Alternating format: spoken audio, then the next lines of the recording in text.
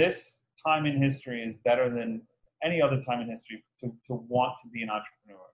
You can learn about any industry you want to learn about. Even if you talk about schooling, people say, "Oh, I don't have the right schooling." I mean, you don't need schooling. You could go online and download courses from MIT for free. You could do the same thing with other universities, and other than that, you could just research and study any business you really would want to study.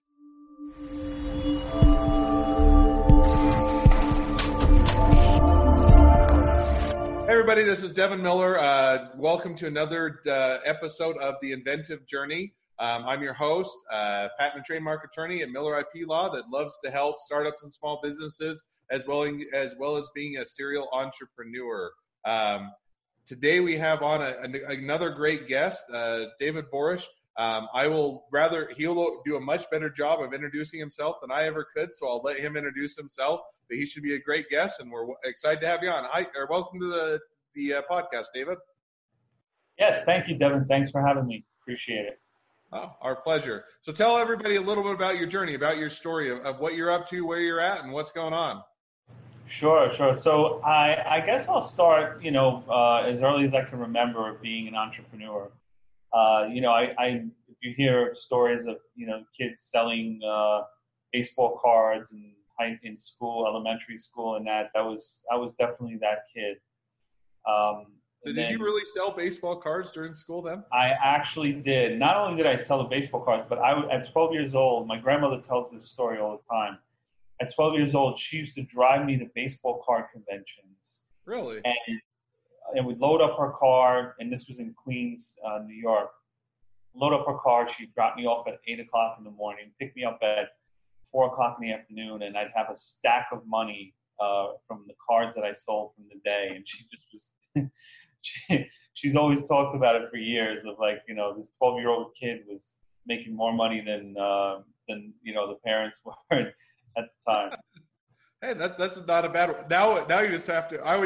I always joke whenever my kids go out to like Halloween or get some like Easter then they have lots of candy. I always tell them they have to pay dad tax, which is give me a piece of candy. So now your parents should have applied the same concept of now they're taxing you in order to be part of the household. But they were apparently a much kinder parents than I am. So that's funny. There you go.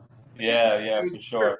I read a book. I can't remember if it was Mark Cuban or it was one of them that did a lot of the same thing. And they would go to the card trading. They would just go with like a tiny bit of money. They would buy the cards and sell them at the same show, and then they wouldn't even have to come with the cards. They just that was another hustle. Yeah, I had a bunch of those same hustles back then. Yeah, you'd go to the guy who had the exclusive cards, and if it wasn't you, it was someone else who had the new packs. You buy them out early in the show. Everybody's looking for them, and then you're able to resell them throughout the show. So I did that as well. Same thing. All right. Well, you're. I don't remember which one. I know I read it in a book. I don't remember which famous person. So you guys you stand in good company. So that's awesome. So so you started, and I didn't mean to interrupt. So go ahead and keep telling your story. No, it's fine. It's fine. I always love talking about those times because it shows the early starts of being an entrepreneur, and everybody has those similar types of stories.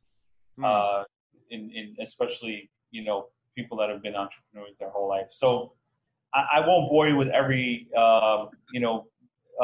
business up until my early 20s, where I was when eBay was first becoming mainstream.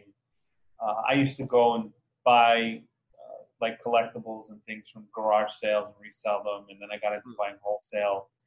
And then on the West Coast, they started opening up these stores called eBay drop-off stores.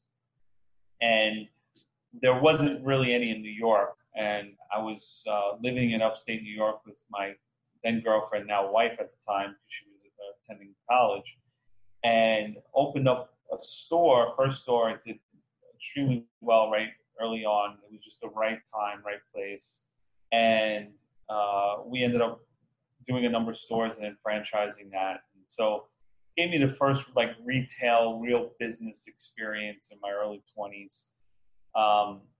from there, we then, for a number of years, helped other businesses franchise. So we used to partner with lawyers and other people in the ecosystem and find concepts and help them franchise. And then in 2008, we had the downturn.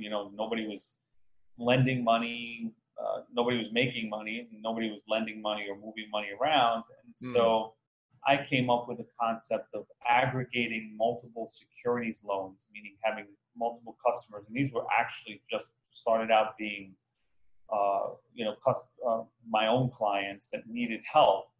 And we pitched a number of banks, including Wachovia, which is, now Wells Fargo, under Wells Fargo. But we told them, listen, we know you give higher net worth individuals better loan terms and rates.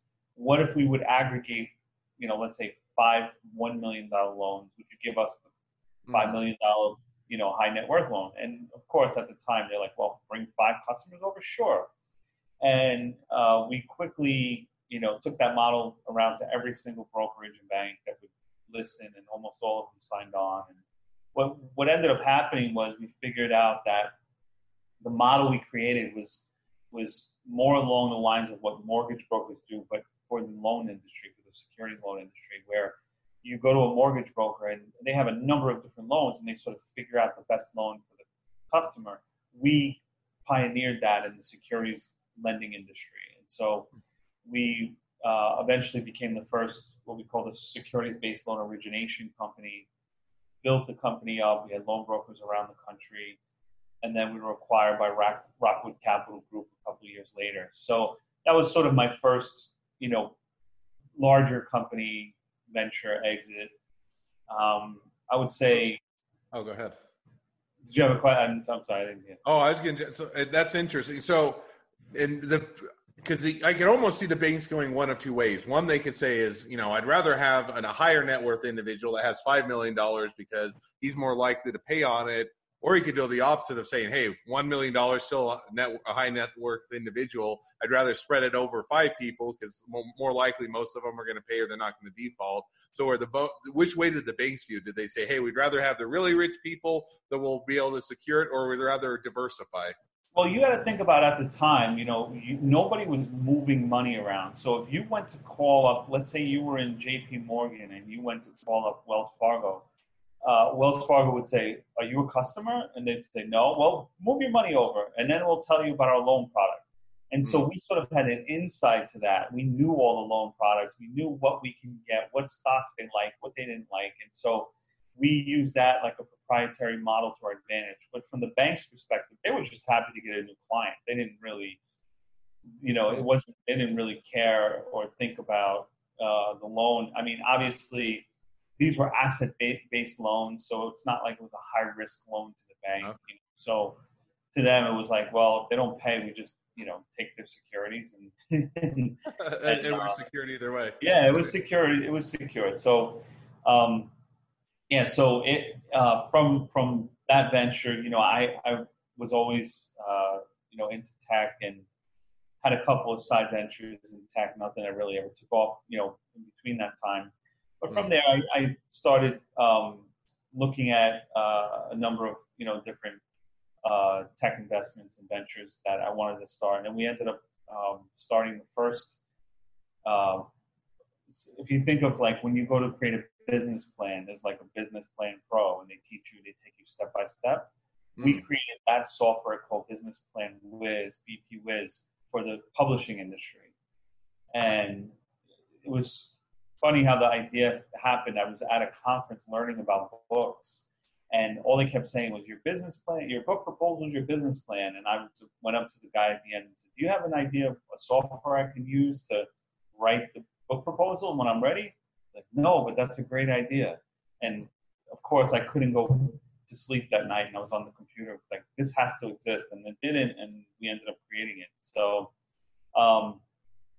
So that was a venture that was around for a while. We ended up exiting, not a huge exit, but they carried the site on for quite a bit. Actually, just recently, I think, shut it down.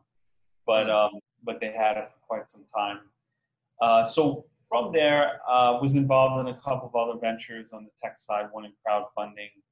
And then I was on the train in New York. This was, around 2012, and right around the time when Beats headphones were sort of gaining popularity. And people were wearing these $300 red headphones. And if you're anyone that knows about sound, would know, for the same quality, you can buy a $120 pair of Sonys. And so that was just boggled my mind. And I realized it was mainly because they had the branding power. They had the celebrities. And so Right. forth. It's not only that it's the quality, but it's, hey, I've got the cool headphones type of a thing. Yeah, exactly. It was a branding play. But my idea was, let's do that for mobile accessories. And we're talking iPhone 4 at the time. So it was, pretty early on. And we had a couple of cool products. But the idea was we didn't want to just pay a celebrity to endorse it. We wanted to partner, and we wanted to co-found or create brands or actual companies. And so we went down the line. We ended up getting in front of Nick Cannon and Snoop Dogg, and the closest deal we had was with Nick Cannon prior to what we launched, and we just didn't give up. And eventually we signed a deal with Jonathan Chevin, who's now best known as the Food God. He's like the Kardashians and Kanye West. He's tied in with that show and with them. Okay, and so we have to stop there because you dropped enough big names. So how did you got the idea, okay, we're going to get into the mobile tech or the mobile accessories. We're just going to go find people that will partner with us, whether it's a Nick Cannon or whoever it might be, big enough names, or go to FUBU or go to whoever. How do you start to even approach them? So I would say most people, at least, maybe you don't, you grew up and knew all these people, but for me, I would have no idea even how to go out and start to reach out to them or find them. So how did you start to make those connections? I wish I had a secret sauce, but the reality was I was pitching the idea to investors, and I ended up getting an investor who later became my partner and good friend to this day. And without me expressing my, full idea, he repeated to me, I think you're onto something. We should get celebrities involved. And so, again, I think it's about having the passion and drive of wanting to do something, and then just being able to, get in front of enough people to help you execute that idea. So he ended up having the relationships. One of the companies he was partners in worked with celebrities. They ended up knowing a number of celebrities and people in the agency business. So that's how we got in front of a lot of them. And then Damon John was one of the first celebrities we pitched. And, Damon's also from Queens, as I am, born and raised. So we had a little bit of connection there. But we pitched him. He said, well, I like the idea, but I'm going to pass for now. Let's, basically come back and let me know how it goes. But what happened was, in the meantime, we did get that brand started with Jonathan Chevin.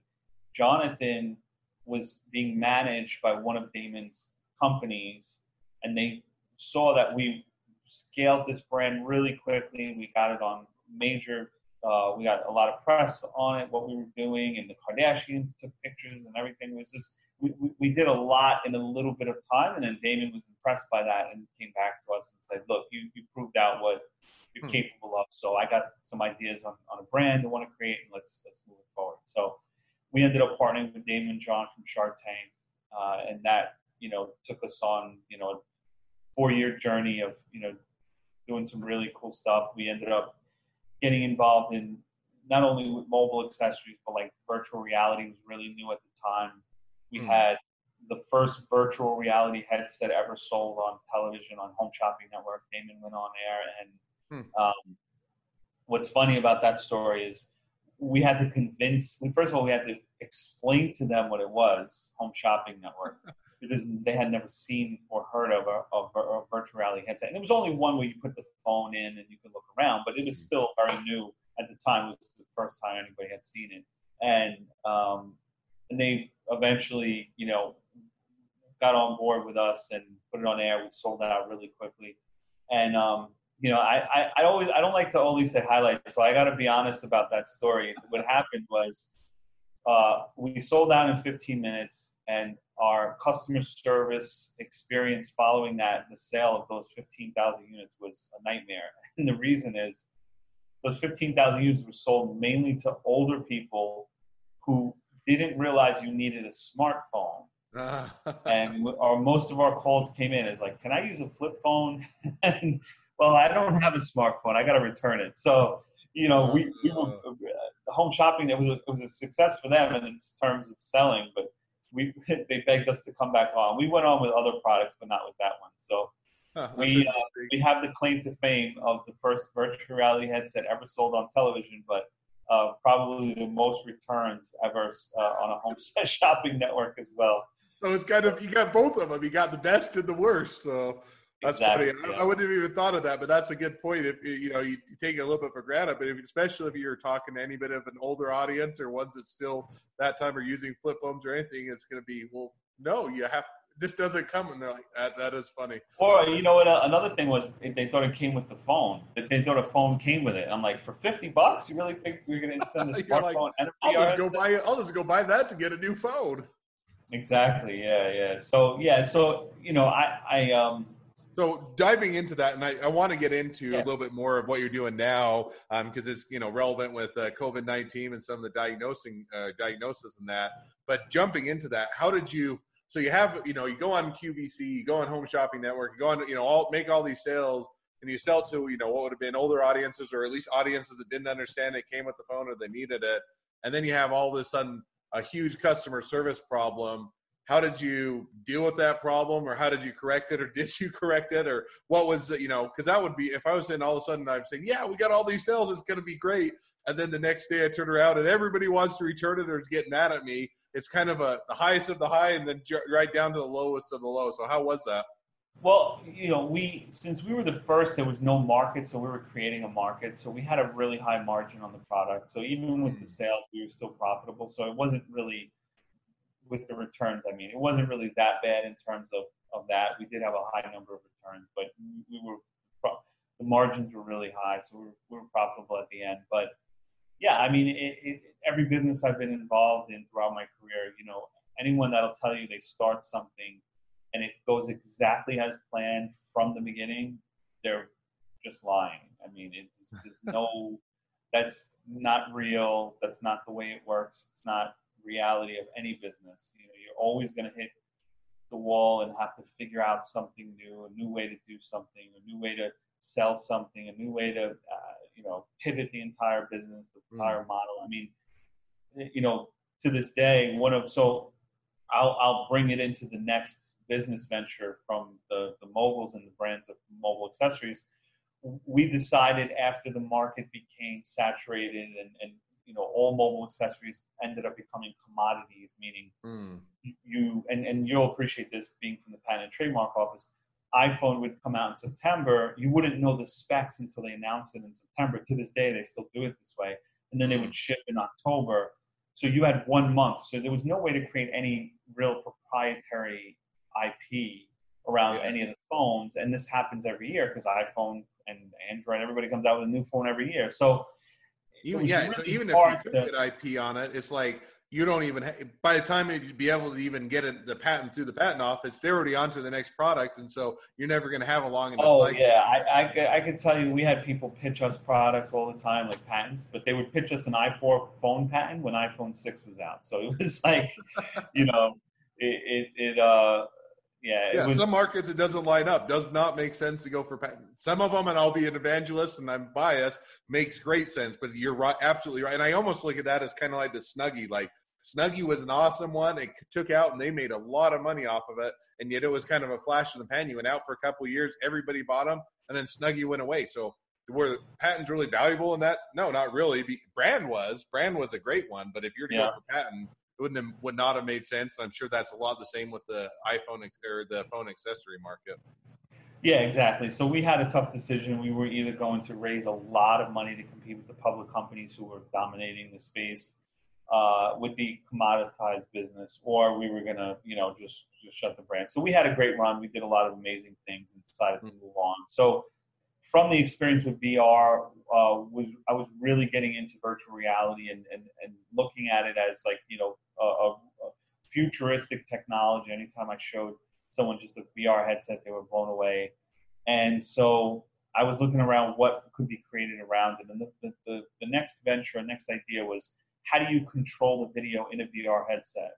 And so we set out to do that. And what ended up happening was we figured out a technology not only for VR, but for mobile phones as well, and any touchscreen devices. And so for the last 4 years, Neo 360 is a company that I've been building. And and just to go back to my point of hitting a wall and trying new things, we initially thought this touchscreen control technology, which allows you to control video just by swiping and touching the screen, we were going to integrate with apps, and all the apps were going to love us. And we were on development plans for HBO, Showtime, all these big networks that never came to fruition for one reason or another. And we ended up having to pivot 18 months later to go to broadcast, where we finally hit a stride where we able to license to NFL and a couple of other leagues and teams along the way. But you just never know. Now with 5G coming out, the mobile product actually is more viable because you could do longer live video and longer form video with using our technology. So if we would have called it quits after the first run, we wouldn't have saw the second one. And then the second model we're building is kind of a slow model because it's broadcast, and it's not like there's millions of broadcasters. There's thousands, so it's a slow business. But we hung on there, and now 5G comes along, and now we could go back and have a much bigger play. So, one of the things that I did we did well, was we didn't raise too much money too early. And the reason is, if we did, we would have had to be forced to scale, to grow. And imagine growing and scaling, and then this what just happened with COVID-19 and the sports industry, right? I mean, we probably would have had to fold, but because we don't have that pressure, we're able to ride the storm and get through this. So just a couple of quick lessons, along the way. But we Neo 360. Go ahead. I'm going to hit on, because I think that's a good point. And because oftentimes you're always too often, and sometimes it makes sense, but a lot of starts saying, hey, I'm going to take in as much money or get as big investment dollars as I can without ever thinking through what are the kind of the handcuffs that come along with that. And there are a few, and you hit on one.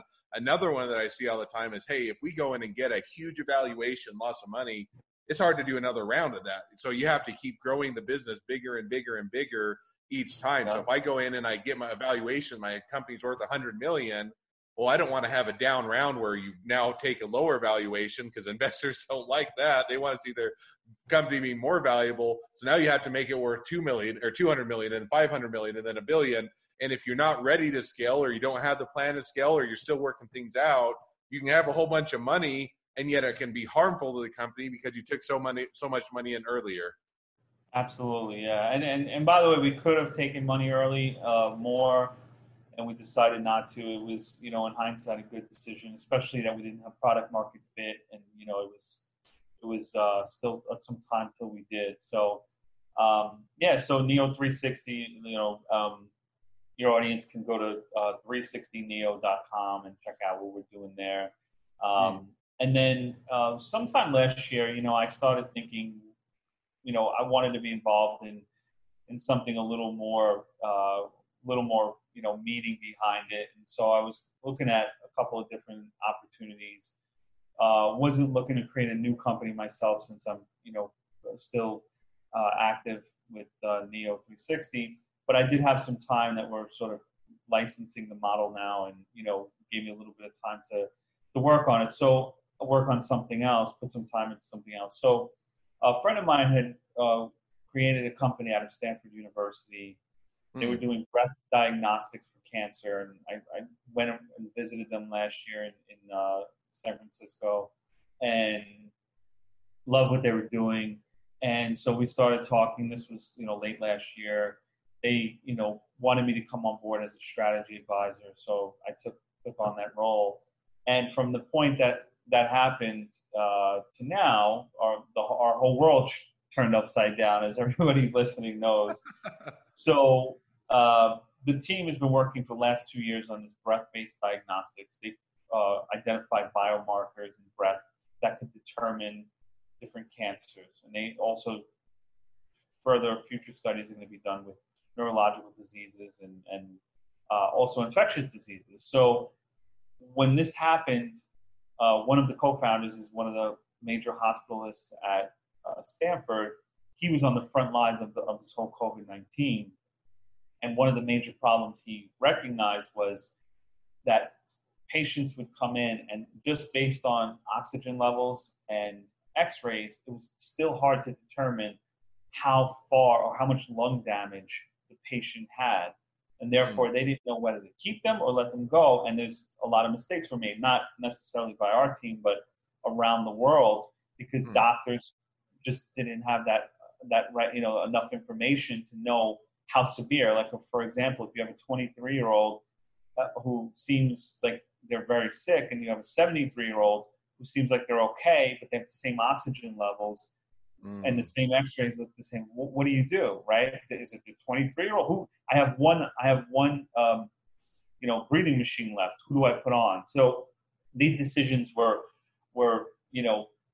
these tough decisions were made, day in and day out at these hospitals. So the team went back and remembered some of the research they were doing, and there was an amino acid biomarker that they looked into, and they quickly realized that this biomarker in breath could help determine how much cell damage the lungs had. So just so you and the audience understand, what happens with COVID-19 is it attacks the lungs and the cells die. And if your immune system is not strong and your stem cell system, is not reproducing, then the cells die and it gets filled with collagen. So collagen, think of it as like cement. So now you got these holes in your lungs and you got little cement pieces.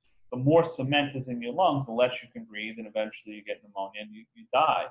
So it's a major breakthrough to be able to figure out which one of those cells, how much damage there is to the lungs. Therefore, who to keep, who to let go, and how long to keep them, right? Because that's another problem. The hospital keeps somebody on a breathing machine for 10 days when they only needed to be there for 5, but they didn't know, right? They're just basing it on just oxygen levels. So they had this major breakthrough, and so we've been all in on helping the company get this out there and get these studies fast-tracked and get this product to the market in the hands of the physicians as soon as possible. So we just launched a crowdfunding campaign on fundable.com.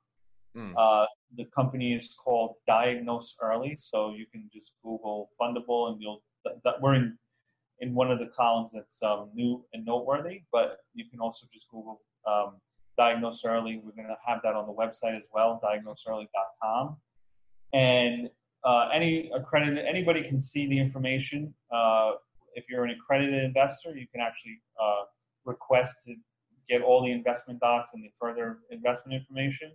And we're giving the opportunity for outside investors to come in and take part in this groundbreaking technology that our team produced, so we can get this to market as soon as possible. All right. And I definitely will share that with our audience, or the angel investors or venture capital or others that are looking to partner up. Certainly a needed field, as well as something that sounds pretty exciting and promising. So that's awesome. So we're hitting up towards the end of the episode, and every episode, and I say the same thing basically every episode. So I guess I could just stop saying it. There's always so many more things than I want to talk about and dive into in details that we never get. One or two questions. One before, I always have my last two questions, but I'll ask you one more question before my last two questions. And so we have the definition of a serial entrepreneur, right? You went from eBay drop stores to franchising to bundling loans to helping book proposals to mobile phone and doing all that industry to or mobile phone accessories. You're doing, touch screen and all of that now with the NFL, and now you're into COVID. So it seems like, one is you're all over, which isn't a bad thing. You sound very successful, but you're kind of weaving in and out of all these different industries and that. So how do you pick or decide where your next venture is, or what you're going to do and where you're going to put your passion and time and effort on?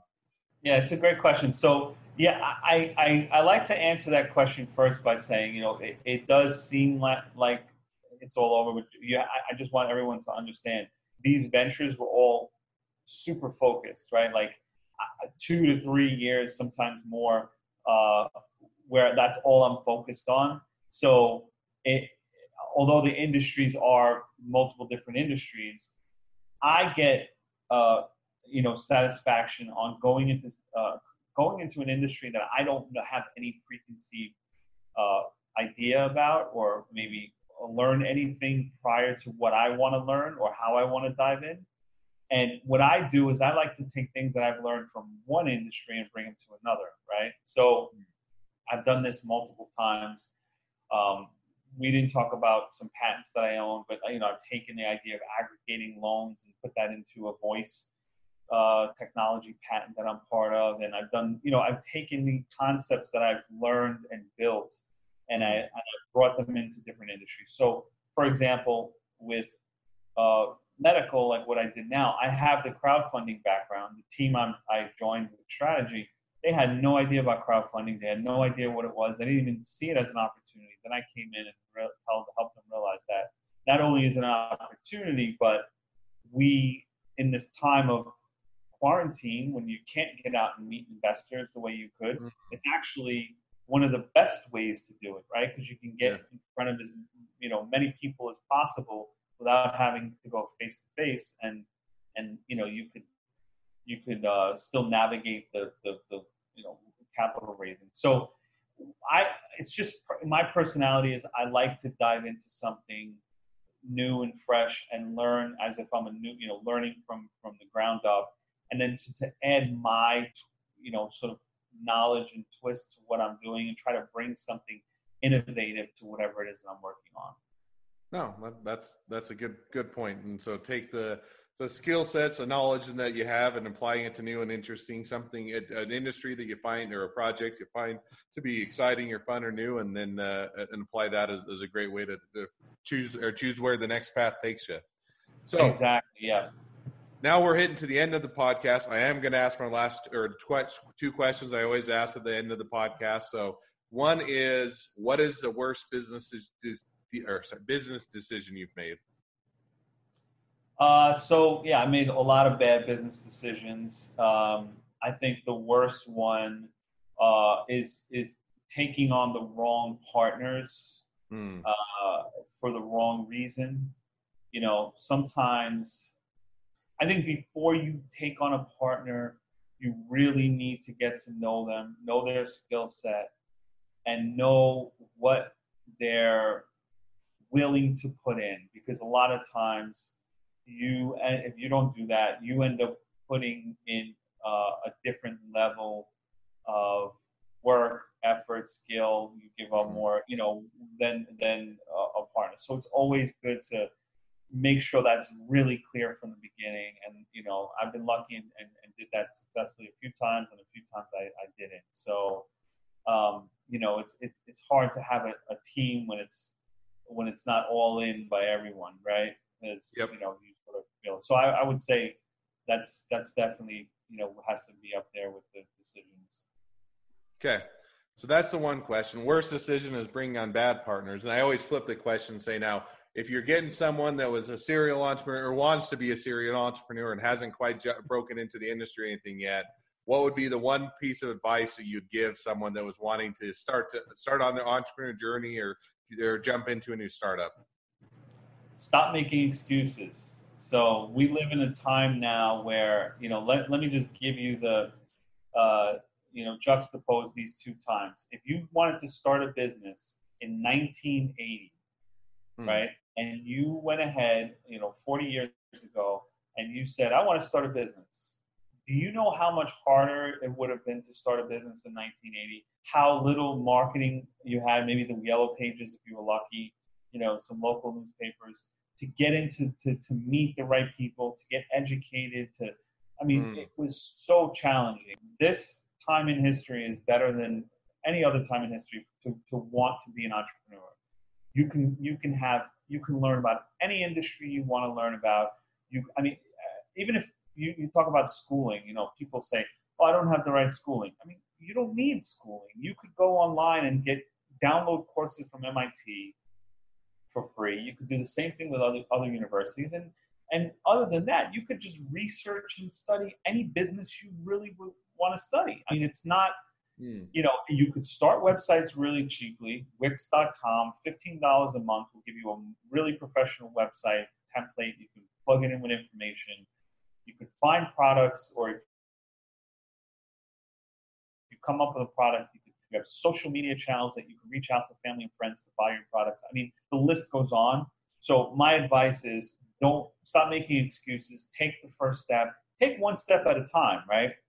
Yep. If you look at how much time we spend on our mobile devices just going on Instagram and this and that and wasting time, everybody can go on there and figure out how much time you're actually wasting. I don't know how many people really do it.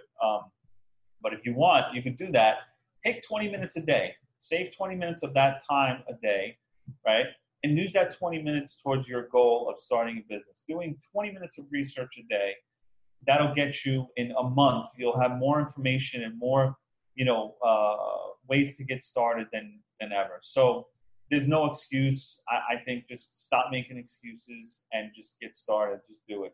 Well, I like that. I think that's probably what keeps people a lot of times that otherwise they don't have the education, they don't have the money, they don't have the experience, don't have the background, don't have the connections. Whatever your excuse is, just start doing it. Even if you don't know what you're doing, figure it out along the way, but get started, I think, is great advice. Well, thank you for coming on. It has been a really fun discussion. It hit on a whole bunch of different topics. Always wish I had more time, but that will wrap it up for today for this episode. So thank you again for coming on. For those of you that are needing or wanting to get your journey started, happy to help any way I can. I do patents and trademarks with Miller IP Law. If you want to reach out to us there, we're happy to help there. If we can connect you up with anybody, we're here to help and connect in any way we can. We're really just here for the startups and small businesses that are wanting to get going. Thank you again, David. Last thing, if people want to you mentioned at the beginning, I'll give you your time and then we'll wrap it up. People want to get or contact with you. They want to reach out to one of your projects, or they want to support your company with doing the COVID diagnosis or that. What's the best way to reach out to you? So David Borish, that's Borish at David Borish on Facebook, Twitter, LinkedIn. I have my website is davidborish.com. So it's really easy to reach out to me. I'm always willing to help with questions. If anyone has any questions or advice they need. Diagnoseearly.com is our website, and we're on Fundable, as I mentioned earlier. And on davidborish.com, you'll find all links to the other ventures and everything mentioned before. Awesome. Well, I will certainly make sure to direct everybody there and hope everybody comes out and supports you with all the different things you're doing. Thank you again for coming on. It was great to hear your journey, and it was a pleasure to have you on. Thanks, Devin. Appreciate it.